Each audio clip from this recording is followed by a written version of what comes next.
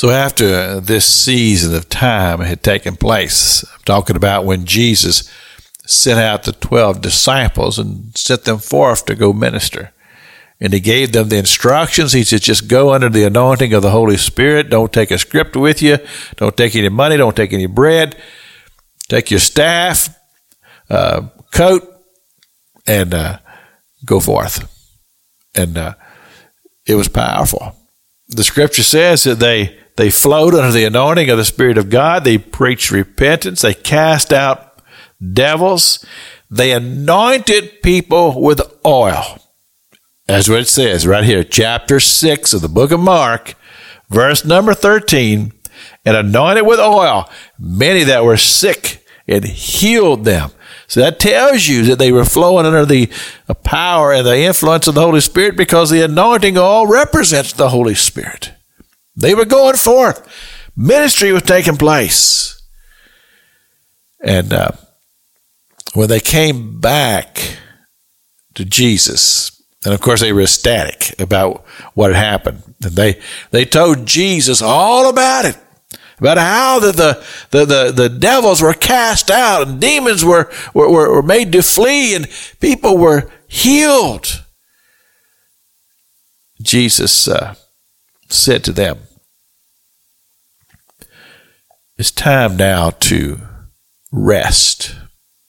And he told them, he says, you have been ministering just almost nonstop. And he says there's been no time for any type of just downtime. And what Jesus is pointing out to these men, he said, look, the body is only designed to withstand so much. And when you are flowing under that type of anointing, it takes a toll on the human body.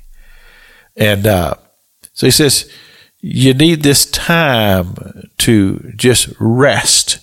So he pulled them away and just gave them a time. He says, just rest, relax, unwind, have a little downtime. See, some people would say, well, this is not spiritual. But see, Jesus understood, and I believe that this is an example. And I would just say this too: if you are a leader of a church, you're an elder, you're a deacon, you need to watch over your pastor.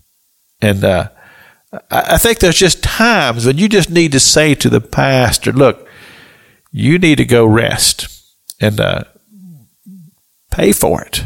Send him and his wife away for a little downtime. You'd be amazed how just a couple of days sometimes, just 2 or 3 days, just to get away from the pressures and the strains of ministry, and just have a little downtime and just a little relaxation.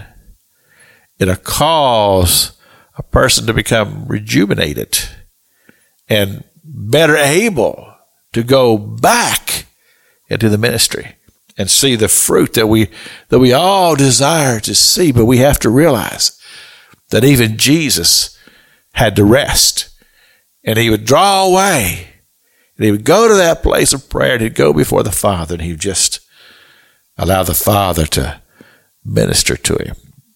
This is Pastor Jack King with the gospel on the radio broadcast.